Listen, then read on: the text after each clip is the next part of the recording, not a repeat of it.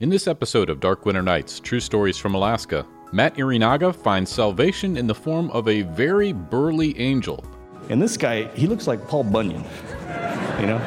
He's got grubby Carhartts on, he's got a big beard, his glasses are all fogged up, and I say to him, hey, man, I could really use some help here.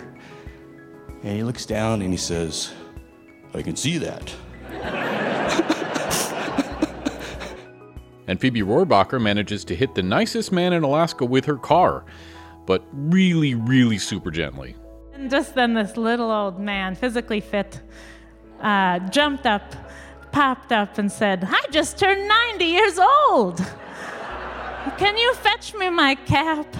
Kindness of Strangers. Up next on Dark Winter Nights, True Stories from Alaska, I'm Rob Prince. When you live in a place as remote and generally inhospitable as Alaska, you can imagine that you would develop a sort of we're in this together attitude, and that's just what we've got up here. The other day I pulled over to put a little more oil in my Subaru's engine and had no sooner gotten the hood up before somebody pulled over to ask if I needed help. I mean, it took 10 seconds. And the same thing happened last summer. If you're in Alaska and want to meet a local, just pull over and pop your hood and you'll make a friend in 10 seconds. In today's episode of Dark Winter Nights, True Stories from Alaska, we celebrate the kindness of strangers with two stories from our February 2022 live event in Fairbanks. The first comes from Matt Irinaga, and what's remarkable about this one is that it is the other side of a story that we had on the show 2 years earlier from Tom Bacher. So if it sounds familiar to you regular listeners, that's why. Also, to fully understand what's going on in this story, you need to know that Matt Irinaga has a huge stuffed animal dog on stage with him as a prop, and it has a tongue that he's able to stick to the mic stand. Here's Matt. I'm at work one day. It's late in the afternoon, and I get a phone call from my wife. And she says, hey, I'm at the Fairbanks Animal Shelter, and there's a great dog here. And I'm like, what? We didn't talk about dog. What are you doing at the shelter? I'll tell you what, I'm about to leave work. I'll be home in 10 minutes. We'll talk about it then. Now, for all you parents out there, you know that's another way of saying no. So I get home, and Paula meets me at the door, and it's about 5 o'clock. She's really excited, and she says, hey, so I was just at the shelter. There's this great dog there, and he's so new that they don't have his bio written yet, meaning like his history, and he just got there. If we go there right now, we can visit with the dog, do the paperwork, and bring him home. And I'm like, well, time out, okay, but okay, I succumb, right? Let's go. All right, let's go. They close at 5:30, and everything's kind of rushed, and so we take off. We drive to the animal shelter, and on the drive over, I'm thinking, there's no way. We can't get a dog. You know, this is my brain talking to me. I'm not ready for a dog. I can't commit to a dog. Dogs take responsibility, and I'm just not ready for it, you know. And plus, we got one kid already, and we've been practicing to have another kid.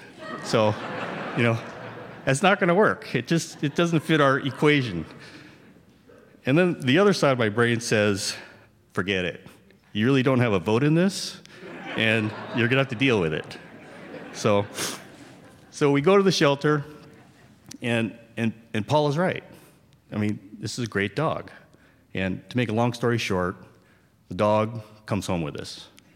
And the dog's name is Coda, and he's a Goldie Husky mix. He's about 2 years old.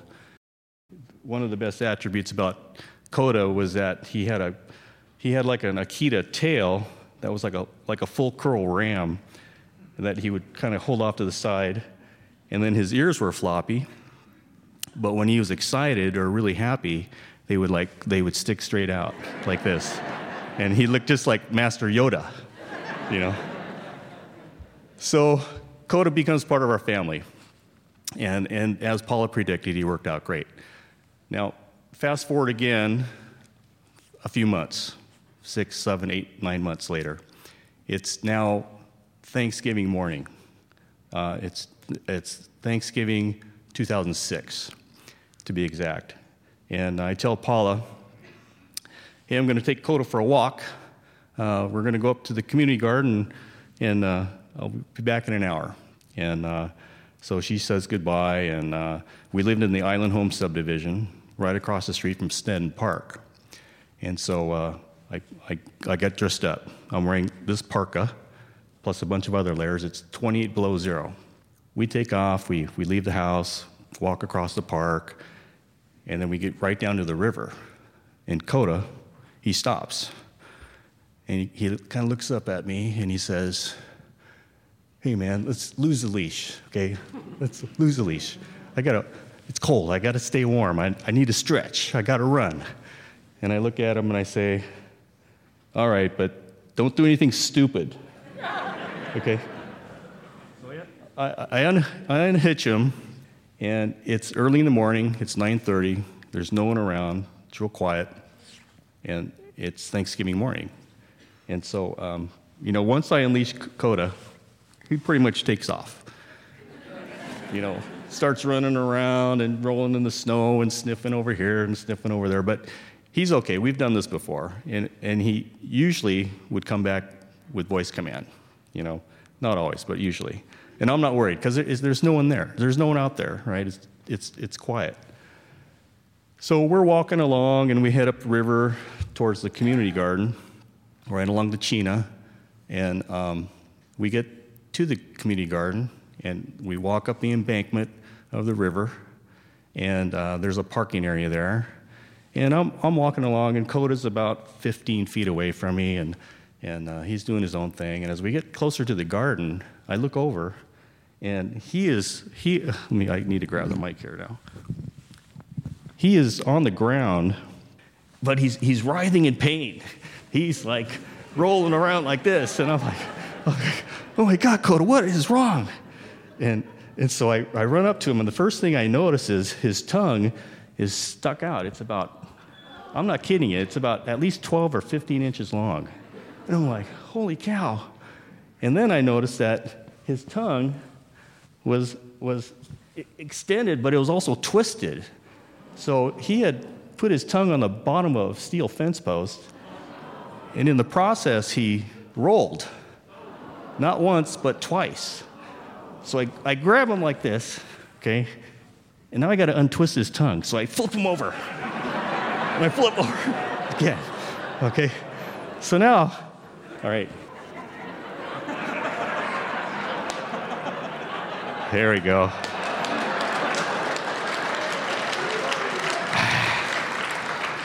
Thanks to the prop people here. We're just like this, okay? But I have to be close to this post because otherwise his tongue's all stretched out, right? So his tongue is untwisted, and he's still stuck to this post. And I'm going, Coda, what did you do? And he looks up at me, and he's like, I don't know. And so we are literally like this, all right? Anyone's first inclination is like yank, right? Yank. Well, I yanked, and it did not come off.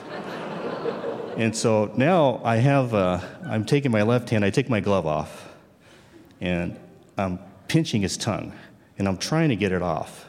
And it is not coming off. This tongue is stuck. It's not like it's stuck. It's like it's welded onto this post. And I notice now that he's bleeding, right? In his panic, he had rolled over and bit his tongue, and now there's blood dripping down his tongue and onto my hand. And I'm actually thinking, well, that's actually keeping my hand warm. So I'll be, all right, Coda, we're going to be okay. I'm trying to, calm down and talk nice to him, and he's actually kind of calmed down now, and he's kind of looking up at me and trusting me to do the right thing. So I said, okay, I'm gonna take my hand, Coda, and we're gonna warm it up, and your tongue's gonna come right off. Okay. Well, yeah, that does not work. All right. So then I say, all right, Coda, let's go to Plan B here. I'm going to breathe on it. Okay, Coda, so get ready. And so I got to get in position. And as I look down, it's about this time I notice that this fence post is like the Instagram, Snapchat calling card of all the dogs in Hamilton Acres has come here and left their message. And it's like a stalagmite of pee. And so I have to get down low, and I go,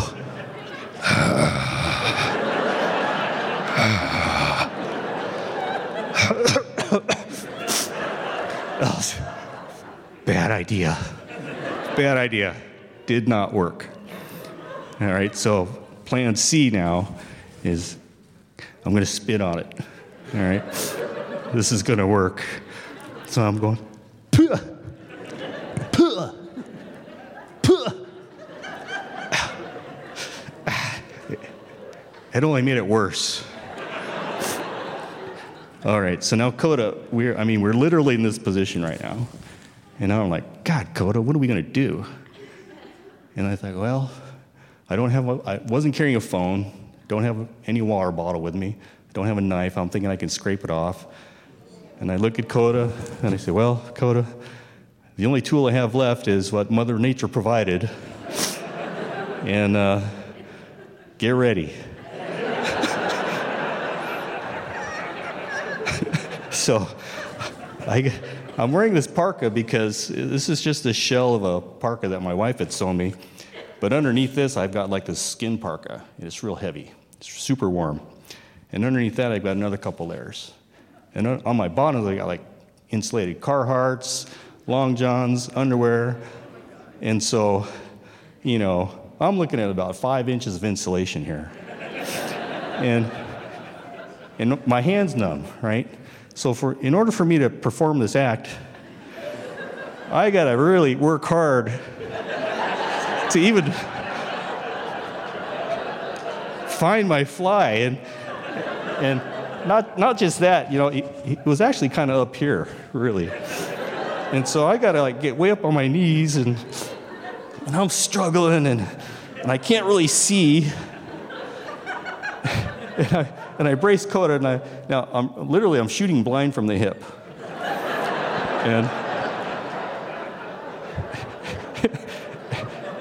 And I'm using something kind of like a BB gun, and I wish I had a shotgun.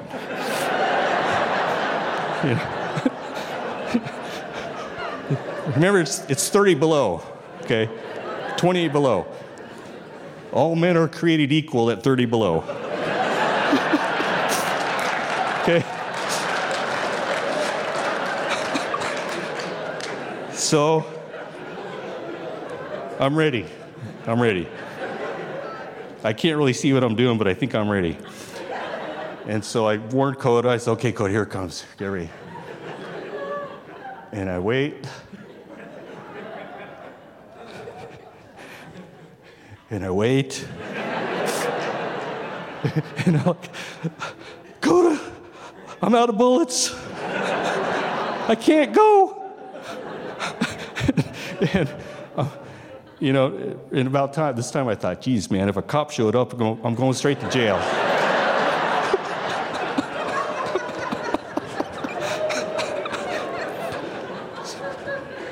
So I'm kind of dejected, and I sit back down, and all right, so now 10 minutes have gone by, and things aren't getting better.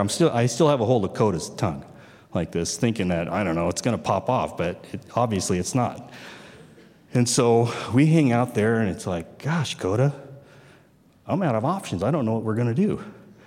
And a few more minutes go by, and it's Thanksgiving morning. There's no one around. And I forgot to mention the ice fog this day was super thick, by the way. I mean, it was like one of those classic Fairbanks ice fogs. So the light was real surreal, and the sun was just starting to come up. But after a few minutes of sitting here like this, Coda, he starts his ears perk up, and he starts trying to look beyond me, and he's getting all excited. And I look over, and over my left shoulder, and I see a man.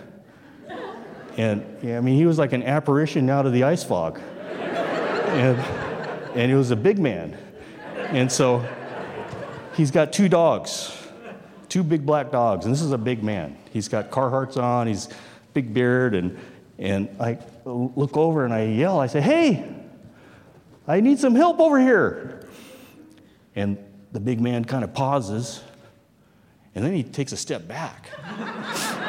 And I'm like, no, don't run. And so I yell again. I say, "Hey, I need some help over here." And it's like someone had slapped him, and he kind of like shakes his head, and he's looking around, and he can't really see anything. And he takes a few steps forward, and then I yell again, and say, "Hey, I need some help." And then he walks up on us, and I realize he couldn't see us because I've got this white parka on, the sun's behind me, and the ice fog is like everywhere. And he walks up, and now I'm looking up at him. And this guy, he looks like Paul Bunyan, you know?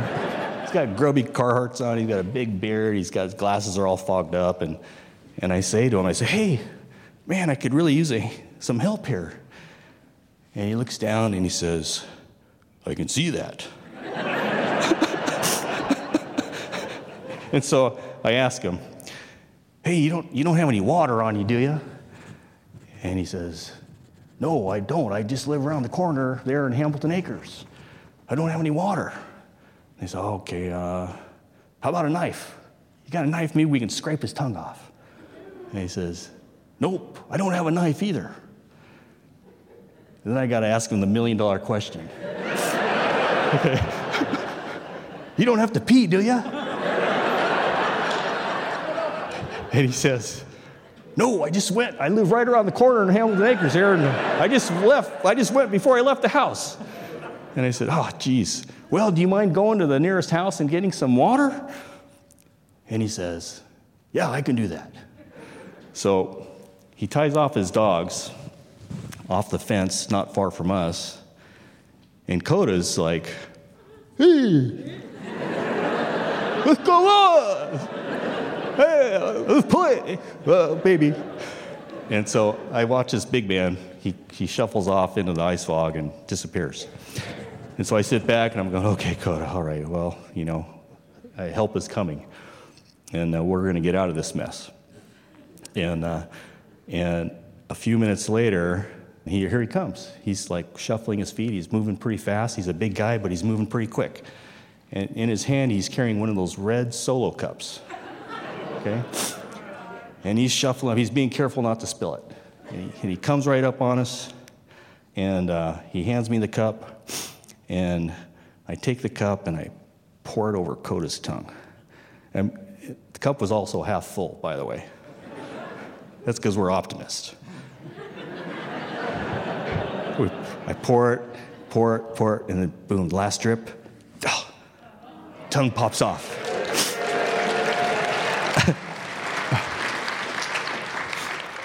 And I'll never forget this image, but Coda's tongue was deep, deep purple, and it was concave.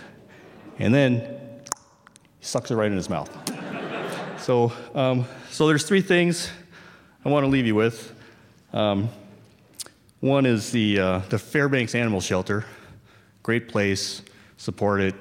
If you need an animal, cat, dog, hamster, go to the Fairbanks Animal Shelter because they're really wonderful people. The second thing is, you never know when you're going to encounter an angel that looks like Tom. So Fairbanks is a small town, so be kind to people. And the last thing is, if Coda had been wearing a mask, none of this would have ever happened. Thank you. Matt Irinaga. He told that story at our February 2022 live event in Fairbanks. This is Dark Winter Nights, True Stories from Alaska, the Kindness of Strangers episode. I'm Rob Prince. Our final story today comes from Juneau, Alaska, where it would appear some of the most patient and forgiving people in the world happen to live. Phoebe Rohrbacher has the evidence for that. She told this story at our February 2022 live event in Fairbanks. I'm going to start with reading a letter to the editor. Hit by a car, saved by physical fitness. I recently celebrated my 90th birthday, but while I was out for a walk on November 17th, I was struck by an automobile on Evergreen Avenue near my home. The driver experienced poor vision on the windshield and got distracted attempting to eliminate the problem when the vehicle struck me, knocking me off my feet into a heavy steel guardrail. The emergency room at Bartlett Regional Hospital spent 3 hours doing x-rays and multiple checks on my body and found no broken bones. I have extensive lacerations on my legs and I am recovering slowly. This accident was as close to death as I ever care to be. Therefore, I point to the urgent need for sidewalks. I believe this miracle is due to my excellent physical condition. Sincerely, Dean Williams. So everybody's probably wondering, what in the hell kind of monster would run over a 90-year-old man with their car? And I'm sorry to tell you that you're looking at her. You're looking at the monster. I did it. Guilty. And so you heard his side of the story. So I'm here to tell you my side of the story. I'm just kidding. My side is I did it. I'm guilty. It was really awful. But luckily, he wasn't too badly injured. So I thought I'd just tell you. So I was borrowing my friend's parents' car. I was house sitting for them in Juneau, Alaska.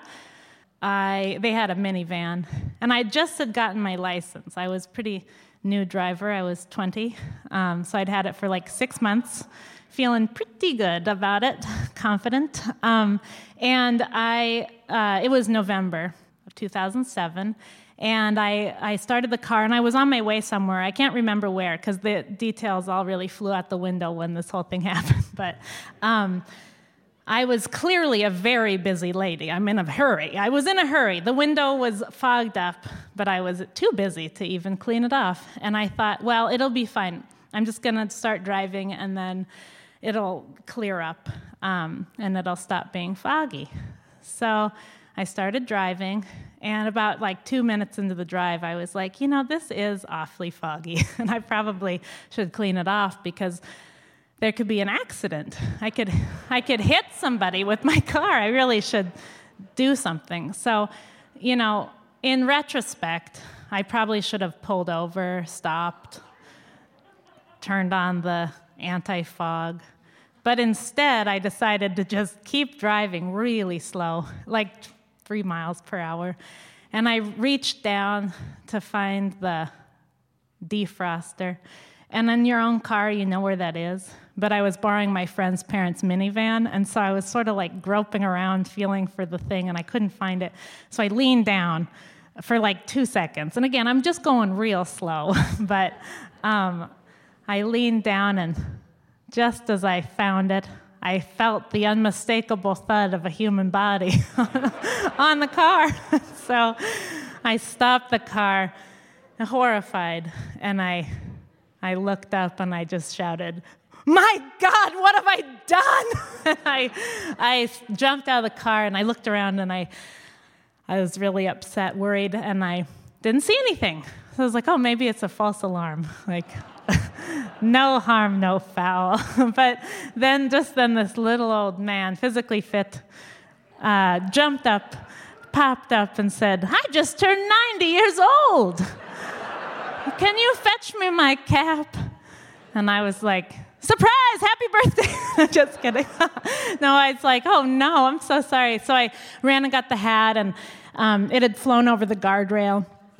Luckily, he had not flown over the guardrail, and I got it, and I gave it to him, and I probably should have taken him to the hospital. Like, he seemed fine. I was like, we need to call the police, because I should probably go to jail forever, for the rest of my life. And but neither of us had a cell phone on us, and so he said, "Well, I live right around the corner." I said, "Oh, do you want to ride?" And he was like, "No, thank you. I'll walk." So he walked, but there was nowhere to pull over, really, so I had to follow him in the car. So he was walking home, and I was like trying to not follow too far behind because he kept looking back, like wondering if I was going to finish the job. And so we get to his house, and he's just being so nice throughout this whole thing. Like, I'm really the one who's having the harder time, it seemed. And we got to his house, and he's like, Edna, there's someone I'd like you to meet. This is Phoebe. She just hit me with her vehicle. And Edna comes out, and I mean, sweetest woman. She's like, oh, it is a pleasure to meet you. And I was like, God, if only these people could be my grandparents. They're so nice. I just hit them with a car, and imagine if I was actually someone they knew and loved. So she's like in the kitchen making me tea and cookies, and he's in the living room with me, and I think I'd called the cops by that point, and I was trying not to, trying to hold myself together. He's trying to make light, like jokes for me to help me make me feel better. He's like, Edna and Dean are palindromes. EDNA, DEAN. Isn't that wonderful? I was like, I'm so glad you found each other. Yes. And he's like, this is the closest I've ever come to death. And I served in World War II. I fought the Japanese. And I was a logger. I was like, my God. What the Japanese Imperial Army and an unregulated timber industry pre-OSHA couldn't do, I almost did. And I later learned that he survived polio. So anyway, the police came and they took a couple of points off my license. I was like, here it is. If you want me to do the honors, I'll cut it up.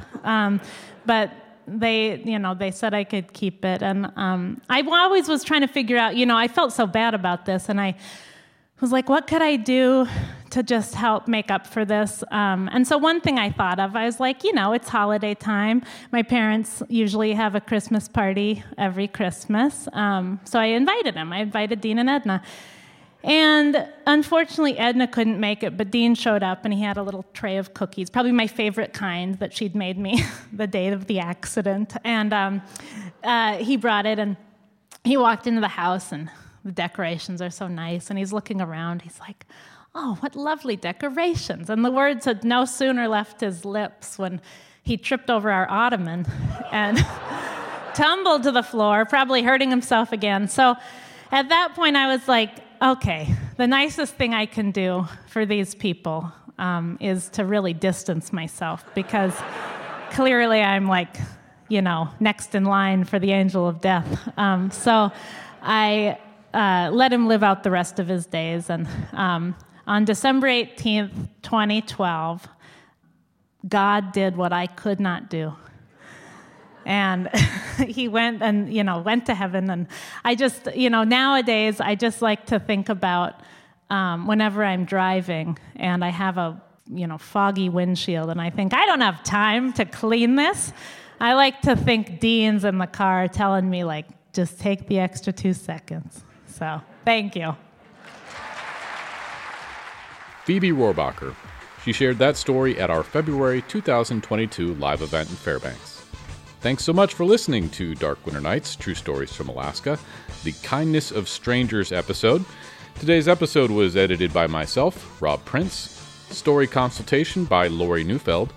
Remember, these are the stories we tell up here in Alaska on Dark Winter Nights. I'm Rob Prince.